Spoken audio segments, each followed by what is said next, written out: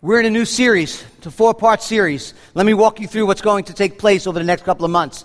We're in a series right now called Why. That series really has to do with why we do what we do here at King's Chapel. So what we want to do is we want to take a 4-part series and deal with 4 things that we do on a regular basis on why we do what we do here as we gather together in corporate worship.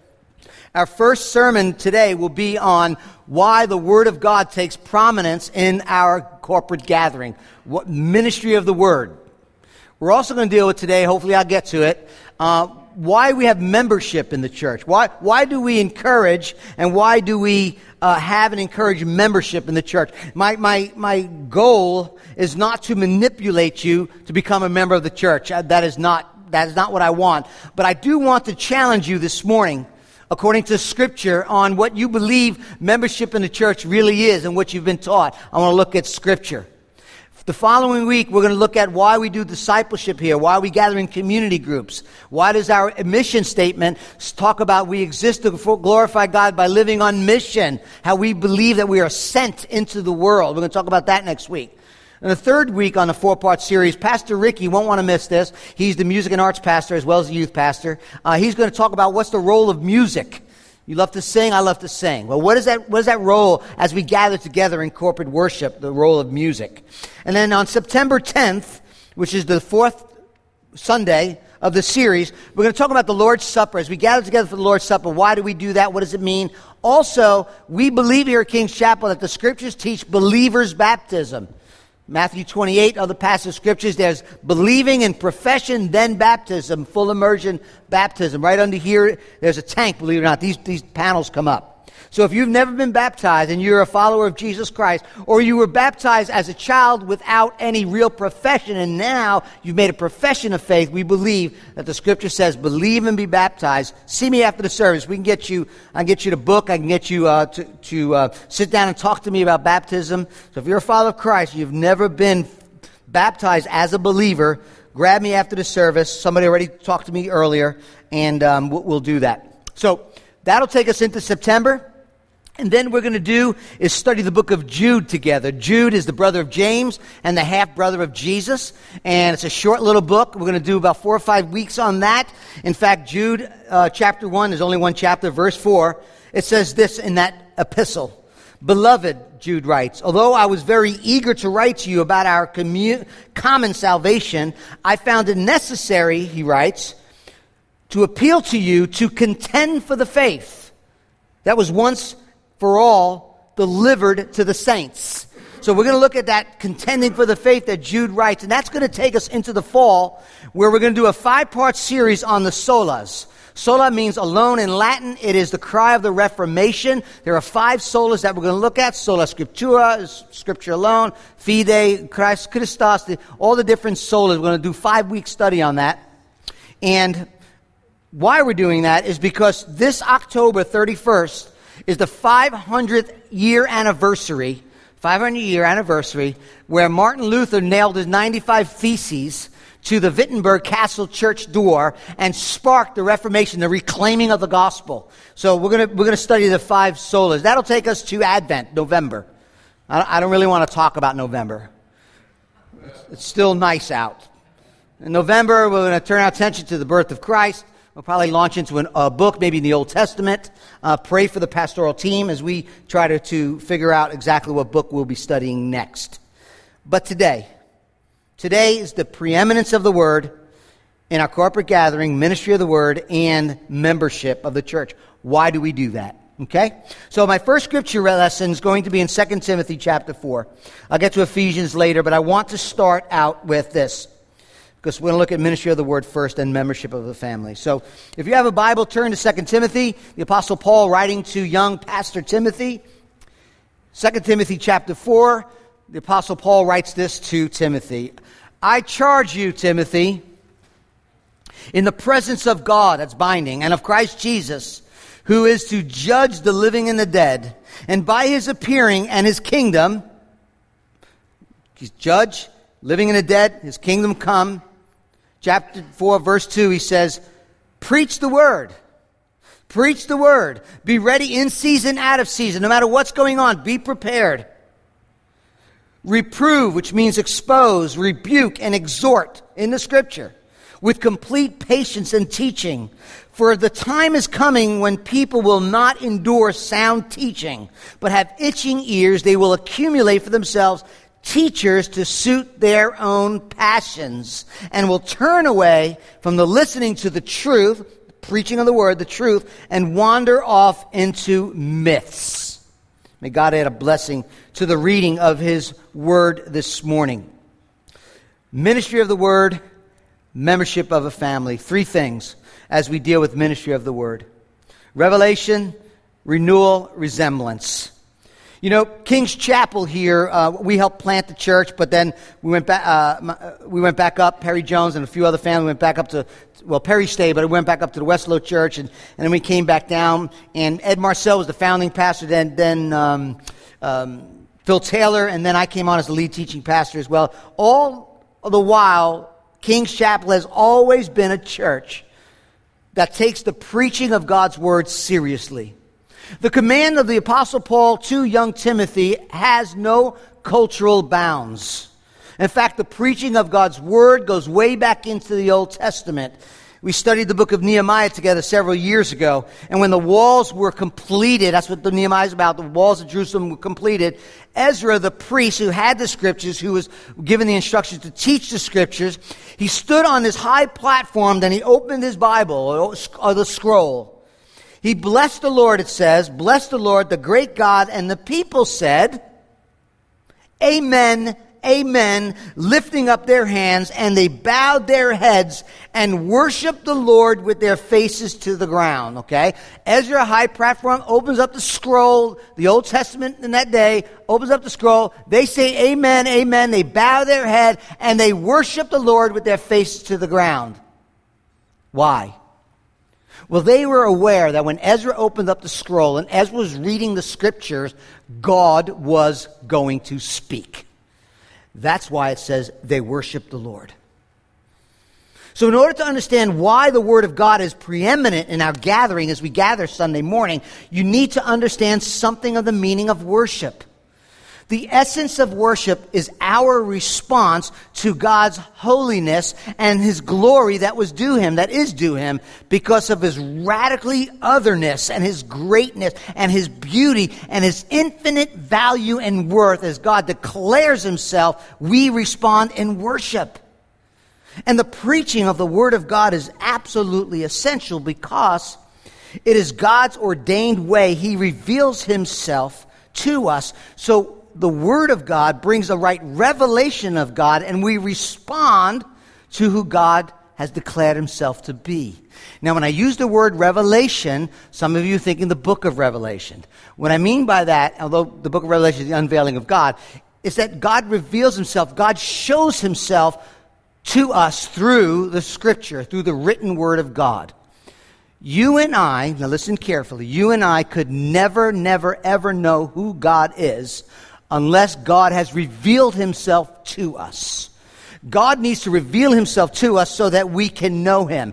If He had not revealed Himself and you're doing it yourself, all you have is an idol. You're making God out to be your own mind, your own imagination, and your own thoughts. But because God has revealed Himself to us, we can know Him.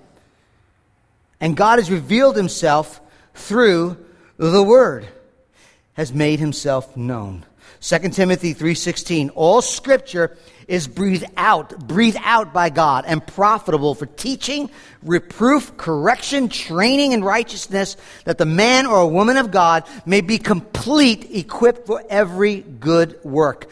God ordained to speak to us and reveal Himself to us and interpret deeds in history by breathing out His word to us.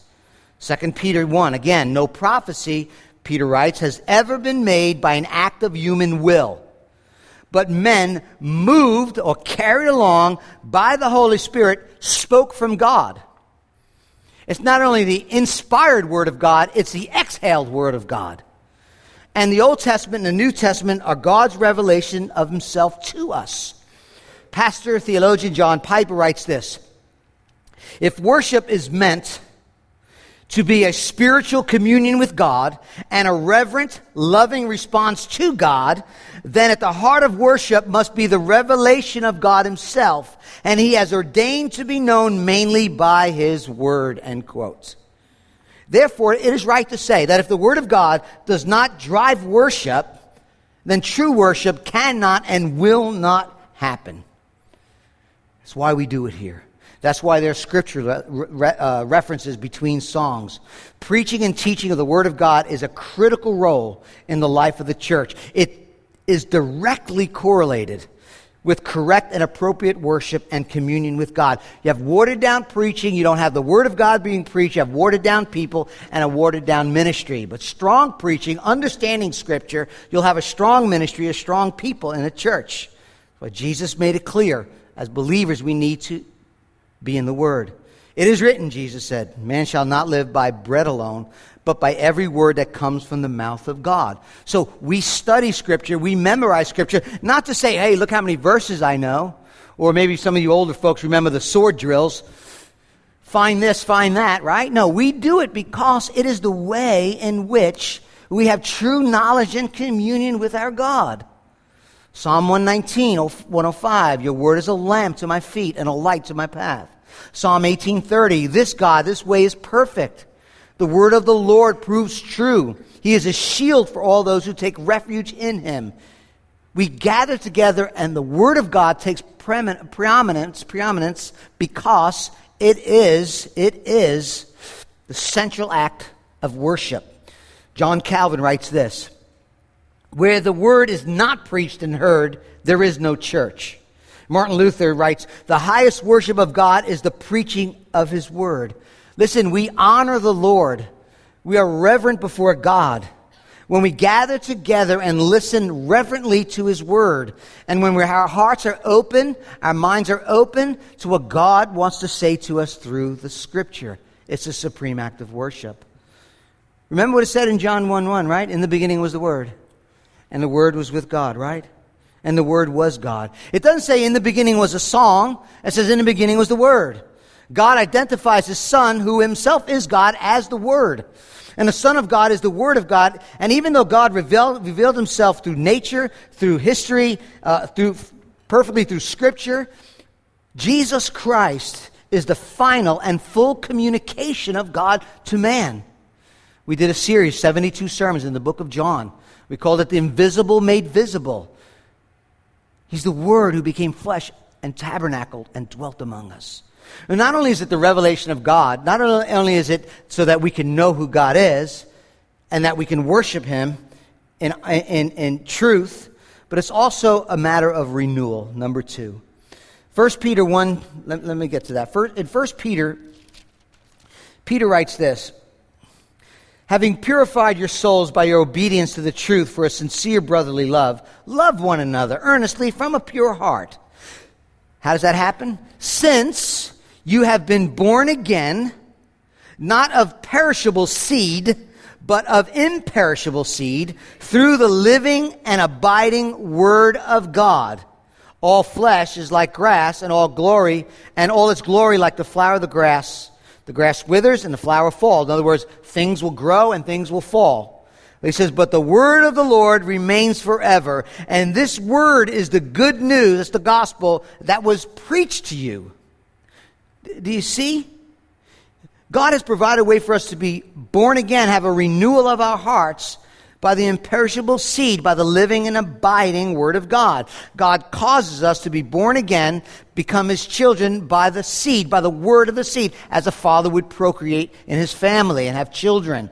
And the Word of God is the means God uses to awaken new life by the Spirit through the Word.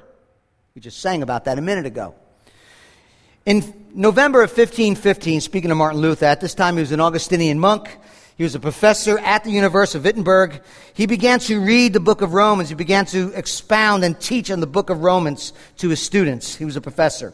The more he studied the book of Romans, this epistle, the more he recognized that Paul, the writer and the author of Romans, he was writing about the doctrine of being justified by faith. It means being made right. It means being forgiven and having imputed righteousness, being made right with God. And he began to read about the doctrine of justification by faith alone, that it was, he says, central and crucial to everything in the book. You have to get that right in order to understand Romans. But Martin Luther found himself struggling to understand it because it went against everything he's been taught and the things in which he thought of. He describes this struggle through Romans and his dramatic conversion when the Word of God finally reached his heart and his soul and his mind when the Word of God showed him the truth. This is what he writes. I greatly longed to understand Paul's epistle to the Romans. And nothing stood in the way but that one expression, the righteousness of God. Because I took it to mean that righteousness, whereby God is righteous and deals righteously in punishing the unrighteous. Night and day I pondered until I grasped the truth that the righteousness of God is that righteousness whereby through grace and sheer mercy He justifies us by faith.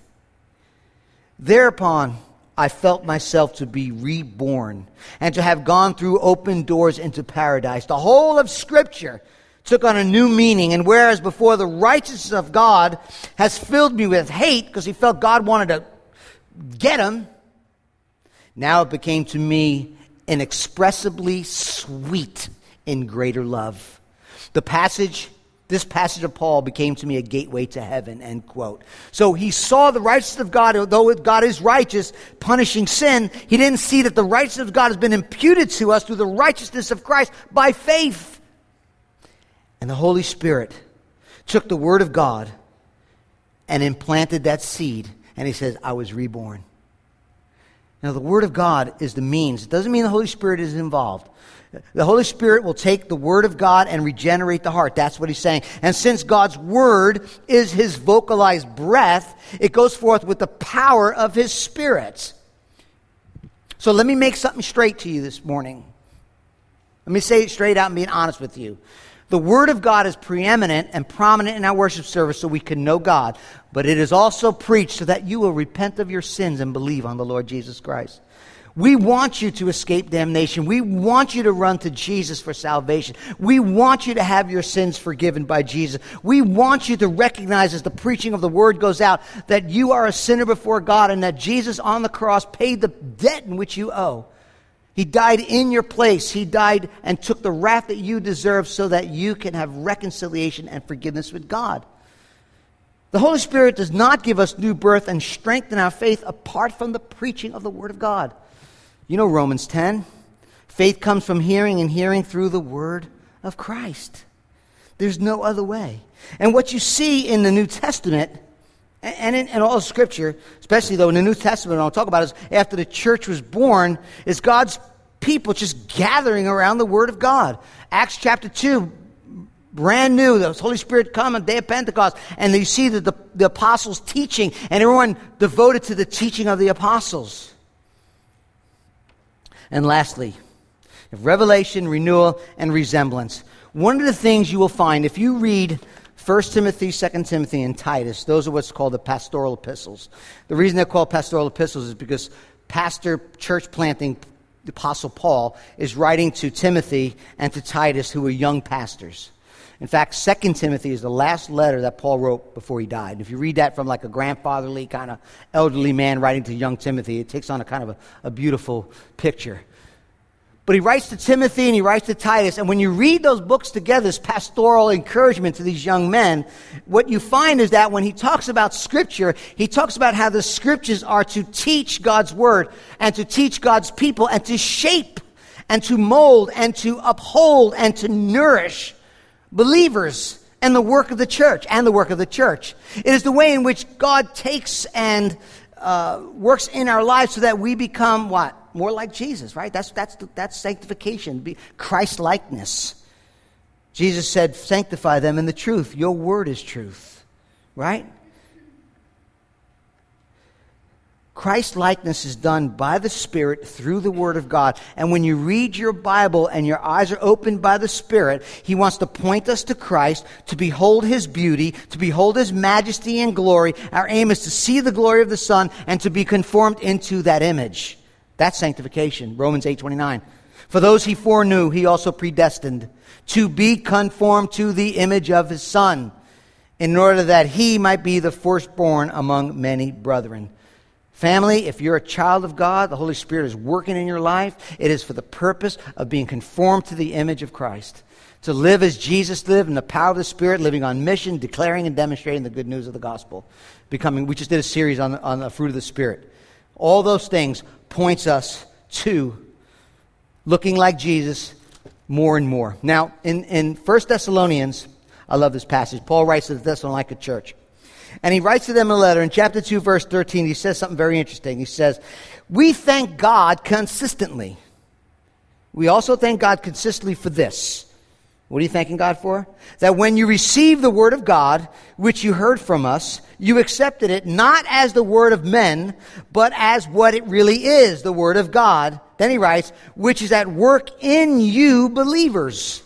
The work of the Spirit, the work of the Scripture in the believers. We gather around the Word. It's the way God reveals Himself. It's the way in which we become renewed and rebirthed. It is the way in which we resemble Christ. Now, just a couple of practical things. What we do here at King's Chapel is we do what's called expository preaching. We go through books of the Bible. Expository preaching doesn't mean simply going through books of the Bible, because people go through books of the Bible, they'll preach through books, and what they'll do is they'll take out a sentence, and then they'll just launch into some topic from that sentence. That's not expository preaching. Expository preaching, which has been around a long, long time, we're not the only ones that do it, is going to the text and trying to figure out what was the original writer, the original narrative in that Middle Eastern book, that ancient book, what was being said and communicated in that culture, in that day. Once you figure that out, then you could draw principles for living when you have in place what God was trying to say in that day. What happens in our day, and you know this, people will go to the Bible, rather than exegete, draw out the meaning, they eisegete, draw in the meaning, and they're like this: I really need a new Mercedes-Benz. Yeah, bind together in threefold, send me, and all of a sudden they're starting to go off on some tangent. They want your money. It has nothing to do with context whatsoever. They're taking their topic and then running to the Bible. We want to do the opposite. We want the Bible to speak. We want to find out what God is saying, and we can clearly hear God's voice when the Bible speaks as it's supposed to speak, through communicating the original intent first. David Helm writes this about expository preaching. He says, expository preaching is powered preaching that rightly submits the shape and emphasis of the sermon to the shape and emphasis of the biblical text. It brings out the text. It brings out of the text what the Holy Spirit put in there. It's explaining the text in its cultural context first, then bringing relevance to it. Does that make sense to you? I hope so. In Nehemiah, I mentioned Nehemiah 8 with Ezra reading the scroll. It says in Nehemiah 8:8 that after Nehemiah read it, a bunch of other scribes and Bible thumpers went out and started meeting with families, and it says they read the book of the law of God clearly, and they gave the sense to what was written. That's exposition. They exposited, they drew out the meaning of the text so that the people understood the reading. That's what we like to do here. Read the Scripture, explain the Scripture, then apply the Scripture. Family, it helps keep the main thing the main thing. It helps me as a preacher, or anyone else that's here proclaiming the Word of God. It helps us to keep what God is trying to say and that God can speak. It brings confidence. One thing about expository preaching, it brings confidence because we know what God is saying. We understand the culture. We get to the words and figure out in that culture what God said. Then we could take it. It has confidence in preaching. The other thing it does, if you're not used to expository preaching, it's a little bit longer. It's the way it is. But it makes the congregation grow. It makes me grow as a preacher and other preachers in the congregation, other pastors here. And I'll tell you why. Because when you do expository and all of a sudden you come across the verse that's like, wow, I don't really want to talk about that. Let's go somewhere else. Can't do that. When you preach through a book, you're in chapter 3, verse 4, you pick up the next day, chapter 3, verse 5. And then you got to deal with hard subjects. You got to deal with the Scripture. You can't run around and pick what you want. It's not a club that you're beating people up. You're doing expository preaching, going through books of the Bible. You're dealing with hard stuff. We do that here. We're not afraid of the Scripture. We let the Scripture speak. We're not afraid. We're going to let it speak. And the other thing it does is it teaches the congregation. I hope if you've been here any amount of time, when you read Scripture, you're thinking context first.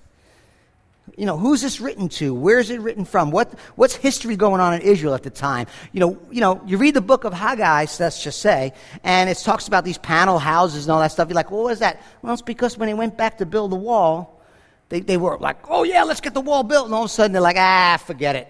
And God raised up Haggai, and that's the context. You got to know that stuff. So we take a little time, but we like to do expository preaching. Secondly, about Scripture, and then we'll move on. We don't do this to entertain you.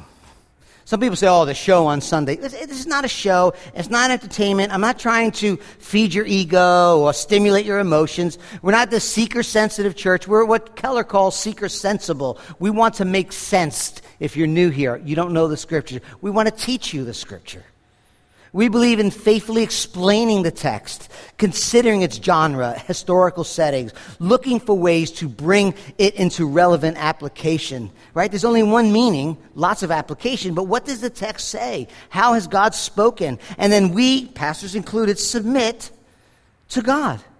And then as the Word of God is being preached, God is forming and building a family. God is forming and building a family, and that's what membership in the church is all about, a family. So let's talk about that, membership in the church. I'm going to put a definition up there, but we'll get to that in a minute. Our culture, you have no option. I hate to tell you this, because I'm the same as you. Our culture, we have been raised in an individualistic culture, a democratic way of thinking that one man, one vote, right? And then we bring it into God's kingdom or God's rulership over the church, and we're like, I got to vote, and Jesus is like, no, you don't. Everybody feels like, you know what, don't tell me what to believe, don't tell me what I should know, don't tell me what I should do, who are you up there to tell me anything about what God is saying, right? We're not in the business of forcing you to believe, but brothers and sisters in Christ, if you're united to Him, our submission is to King Jesus and His Word. Even in a free society, there's an element of authority. There's no such thing as freedom without some degree of authority. And the authority and the unique authority of the Word of God and the preaching of the Word is not found in me or some charismatic personality. The authority of preaching stands in the authoritative Word of God. And the task of the preaching and the revealing of God is to let God speak and have His authority speak to us. And I think we need to understand when we talk about membership, we talk about submission to the church, we talk about membership to the church. It's really ultimately about belonging to and submitting to King Jesus, who's the chief shepherd and the senior pastor and the head of the church. And whenever you get, what happens is we have this false understanding of what membership really is. Whenever I teach on tithing or giving financially, I deal with the structure, the foundation first, before we even talk about finance. Because people hear finance like, oh, here we go. Tithing and giving of the church, tithing is 10%, or giving of the church in any way, shape, or form. The church is asking me to give some of my money to God, some of my money to the church. Here we go again. That's faulty. We're not asking you to give some of your money to the church. The shoes you wear, the air you breathe don't belong to you to begin with. Everything you have, you woke up this morning, you can thank God for that. God's not asking you to give your money, your time, your talents. God is saying, I'm giving it to you on loan. I expect 10% of it back, or whatever percentage. We don't have to get into that. You keep the other 90% that still belongs to me. That changes everything. Same thing with membership in the church. Same thing with memberships in the church. We think that becoming a member or a part of the family of God is optional.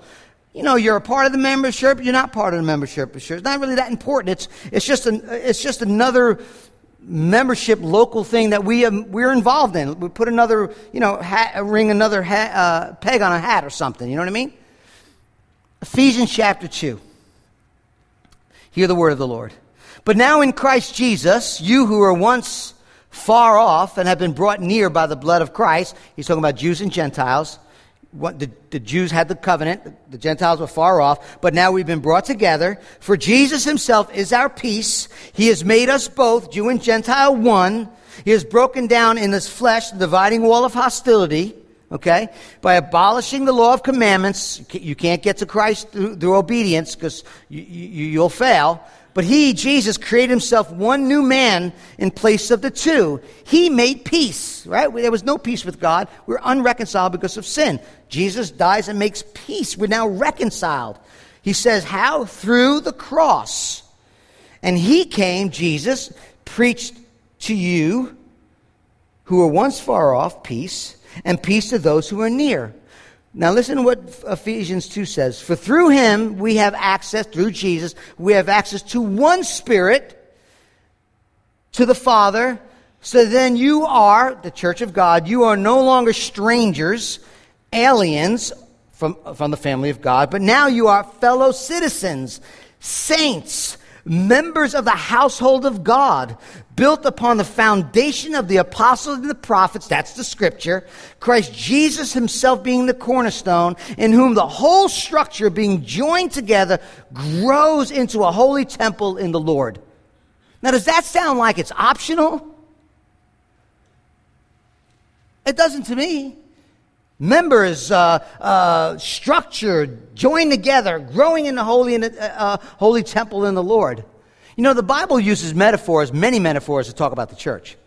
It talks about being a body, a flock, a flock of sheep, branches, the vine, a bride, a temple, God's building, a family, exiles, a holy nation, a royal priesthood, salt of the earth, on and on. And each one teaches something about the body of Christ.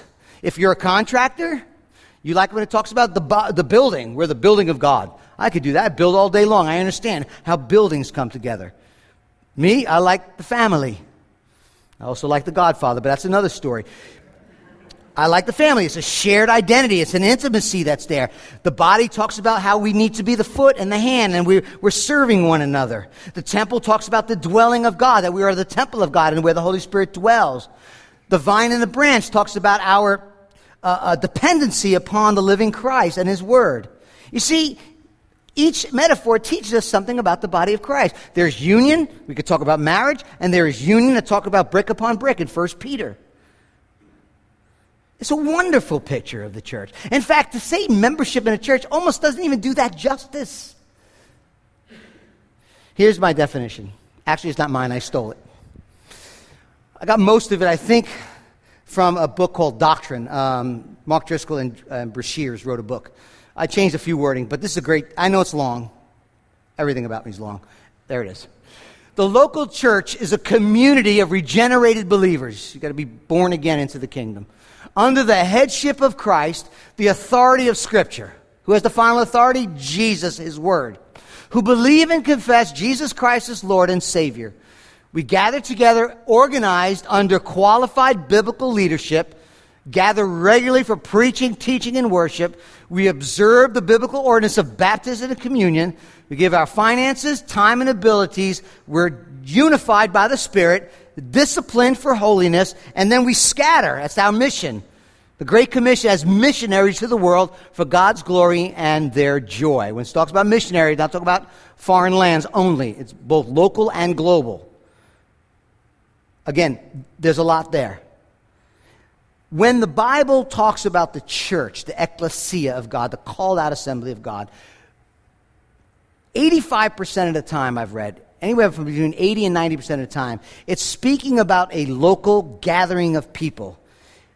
Only a couple of times in the New Testament, when it talks about the ecclesia, it's the universal church. Because there is in a sense, a church of every believer from every nation, tongue, and tribe.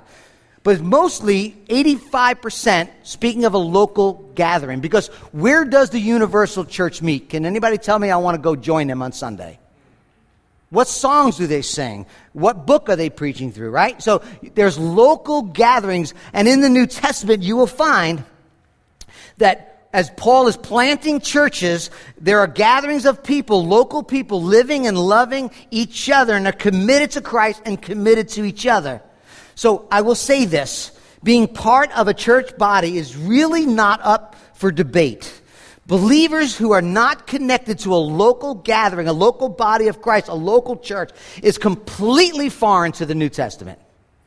Completely foreign to Scriptures. Every single believer in the New Testament is connected to some local gathering. It's not an option. If you think it is, you're not being biblical. There's nowhere in Scripture. In fact, if you don't want to be connected to any local body and you call yourself a Christian, that's rebellion. We're commanded to gather together, as this says, to teach, to preach, discipline, scattered into the world. And that doesn't mean mom and dad and grandpa and a Bible story. Okay, that's not what that means. Hebrews 10, let us consider how to stir one another up in love and good works, not neglecting to meet together, as the habit of some. He's dealing with that in that day. But encourage one another, all the more as you see the day drawing near. We are to continue caring for each other, meeting for worship, fellowship, mutual encouragement. Now, I recognize that the Bible does not directly address the concept of formal church membership. I know I hear that today all the time. Not what we're talking about. Not in most churches, there's classes, there's signing on a dotted line. But I'll tell you something in the New Testament. What you will find in the New Testament is a clear, discernible group in ways in which they are discernible as a people of God. I got a bunch of verses up there for you, especially in Acts. Acts chapter 2, verse 41. Those who accepted his message, whoever they were baptized. They were baptized. 3,000 were added to their number that day. Acts 2:47. And the Lord added to them day by day those who were being saved. So the message was received. You got to be born again. You got to trust Christ. You want to be part of the church. I get that. But look at the numbers. 3,000 people were added. Somebody was keeping record, some numerical record of someone within the church at that time. There are so many places in the New Testament that talk about a definable, discernible group. Acts chapter 6, verse 3. The church in Jerusalem is told to hold elections. The preaching of the word was consuming the pastors of the church. And they said, you know what, we can't keep doing this. We've got to minister the word. Women were not being served properly. Choose 7 men from among you. From among you, that definable group. Choose 7 men from that group. Not among them, but among you. Acts 11:26. Barnabas and Saul met with the church. Acts 12:1. Herod arrested some who belonged to the church. Acts 14:27. They gathered the church together. A discernible, clear mark of who's in and who's out. In Acts 14 and 15, the Apostle Paul, he's on a missionary journey. He's coming back to Antioch. He's giving testimony of what God has been doing. And in Acts chapter 14, he comes to Antioch and he is giving he's telling them what's been going on, and it says that he gathered the church together. They all gathered together at a certain time in a certain place to hear the report from Paul. And Paul found out that somebody was teaching heresy, saying you needed to do the law, circumcision particularly, in order to be saved. So the church gathered and appointed Paul and Barnabas to go to Jerusalem to get this straightened out. And you know what? When they got to Jerusalem, what'd they do? They go down to the local club and hang out? No, they called the church together. They call the church together. The whole church, it says. And Paul and Barnabas, and Acts 15, they come up with a decision about salvation. And then what does it do? The congregation gathers together and sends people. I mean, you see all this going on in the New Testament. Over and over, this distinguished, discernible group. And as God has planted churches through the Apostle Paul, people are coming together under Christ, under Scripture, qualified leaders, regularly serving, caring, worshiping, preaching. All this is going on. Lord's Supper, 1 Corinthians 11 talks about that, and they're on mission, man. They're declaring and demonstrating the gospel. One thing is perfectly clear in the New Testament. You can't argue. To be a Christian is to belong to the church. To be a Christian, to be a follower of Christ, and then to wander off by yourself, doing your own thing, is not in Scripture. It is foreign to Scripture.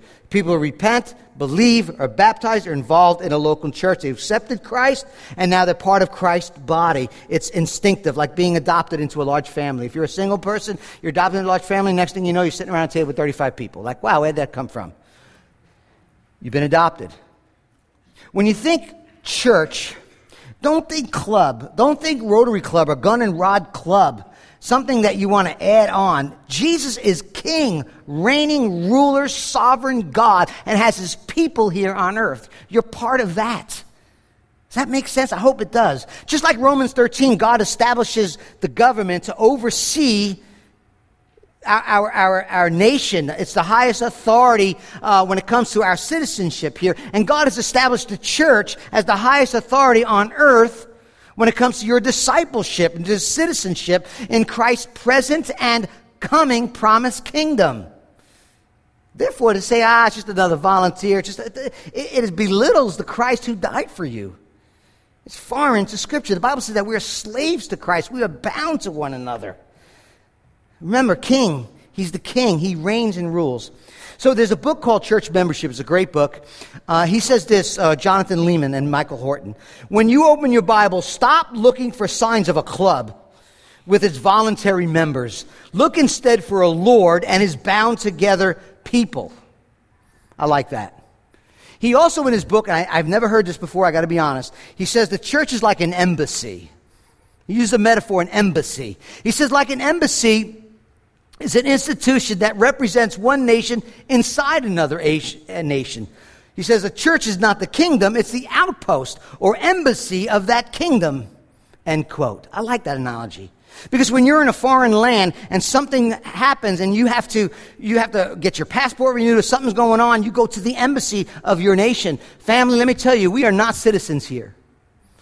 We are not citizens here. I'm all about, I'm a patriotic guy, I get that, but we are passing through. This is not our land.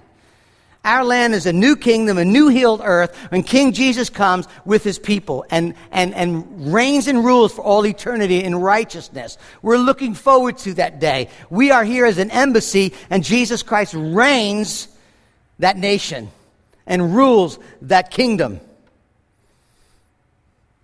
This is not our place. We're strangers. We're aliens. We're looking forward to the day when Revelation says the kingdom of the world has become the kingdom of our Lord and of his Christ, Revelation 11. When every knee shall bow, every tongue will confess Jesus Christ is Lord, Philippians chapter 2, verse 11. And the place on earth now where kingdom citizens find official recognition and refuge is the local church. The churches represents Christ's rule. They affirm and protect its citizens now and proclaim his will through the preaching of his word. They bow down to King Jesus. They worship King Jesus. They call people to come and worship Christ. We're an everyday embassy. Now in the present that represents and declares the future coming kingdom of Christ. A member is someone who is formally recognized as a Christian and part of the Christ universal body. I know that not every church gets it right, but we're the embassy. We're the embassy. Our job is to identify and affirm those who belong to the kingdom and those who do not. Theologian Mark Dever, great pastor. Membership in a local church, he writes, is not an antiquated, outdated, unnecessary add-on to true membership in the universal body of Christ. Membership in a local church is intended to be a testimony to our membership in the universal church, end quote. When I was a deacon in another church, our job was to listen to the testimonies of people and to see whether or not, because you want saved membership, you want people who love Jesus, understand the gospel, been born again, as John 3 tells us. And I was a deacon, and we had this sweet, sweet lady. She must have been in the late 70s, maybe early 80s. And we sat with them. We said, just tell us about the gospel. Just tell us about salvation. Tell us about Jesus. Well, I give a lot of money to the church. I come here every day I can. I'm really trying to do the right thing. And someday God will accept me because of how good I am. And some of you may believe that. You're not that good. And I looked at her and I thought, oh my word. Forget membership into the local church. You need to be in the church. And I began to share the gospel with her, that you're a filthy, wicked sinner deserving hell, but God loves you so much, cares for you so much, pursues you so much, and desires you so much that he sent Jesus as a sacrifice for you and a substitute for you. We didn't let her in the church. She don't even understand salvation. We don't want to be harsh and mean and stupid, but we want to be honest. Hell is a long time. Hot. Not a place you want to go. Jesus came fulfilled in the kingdom of God. He said, the time's fulfilled and the kingdom of God is at hand. Believe in the gospel. Believe in the gospel. Believe in the gospel. Jesus died for you, rose for you. And then make disciples and baptize. The church has been given the keys to the kingdom, making entrance to God's kingdom available or unavailable to people through the preaching and ministry of the gospel.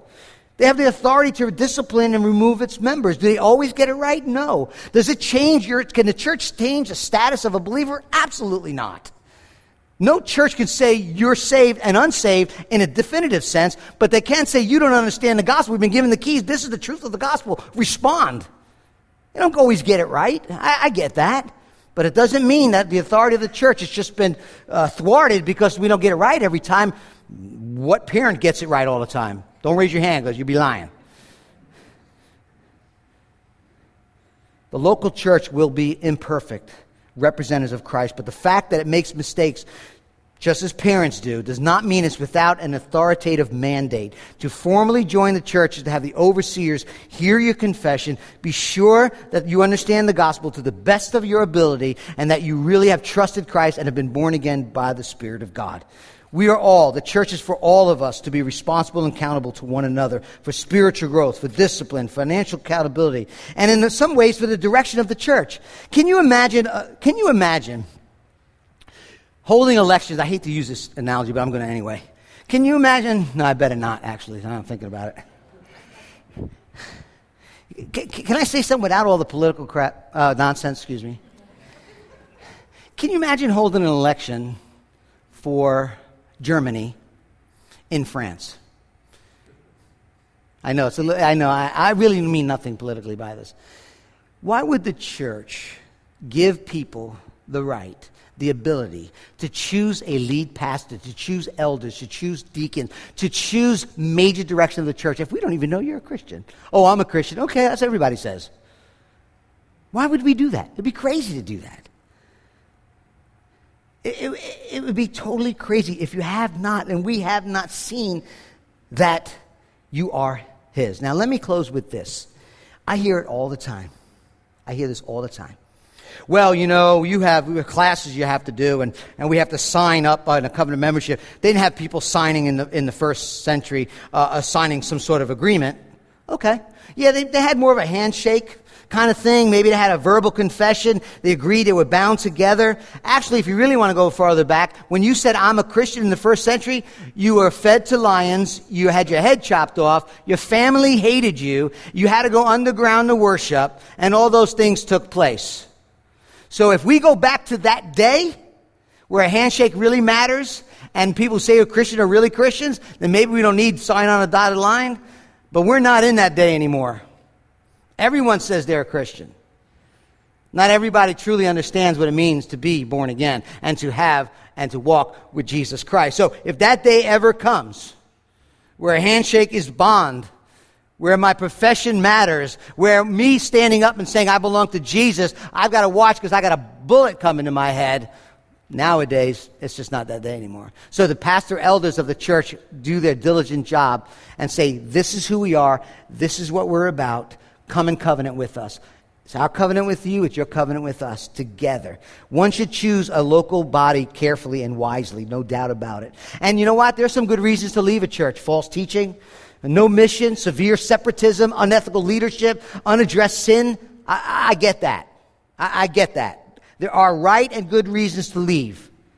And some of you have been hurt and you need healing. I get that too. But don't let it stop you from enjoying the sweet fellowship and the covenant membership together. As I said, membership doesn't even raise up to the level of being in the temple of God, being in the family of God, being the sheep of God, being the building upon building, brick upon brick in the building of God. Membership is even below that, I think, in so many ways. So let me read one more quote, and then we'll sing. Mark Dever again. Joining a church, now listen, increases our sense of ownership of the work of the church, of its community, of its budget, and its goals. We move from being pampered consumers to becoming joyous proprietors. We stop arriving late and complaining that we don't get exactly what we want. Instead, we arrive early and try to help others with what they need. We must begin to view membership less as a loose affiliation, useful only on occasion, and look at it more as a regular responsibility, becoming involved in one another's lives for the purpose of the gospel. So let me challenge you this morning. Hear the word being preached.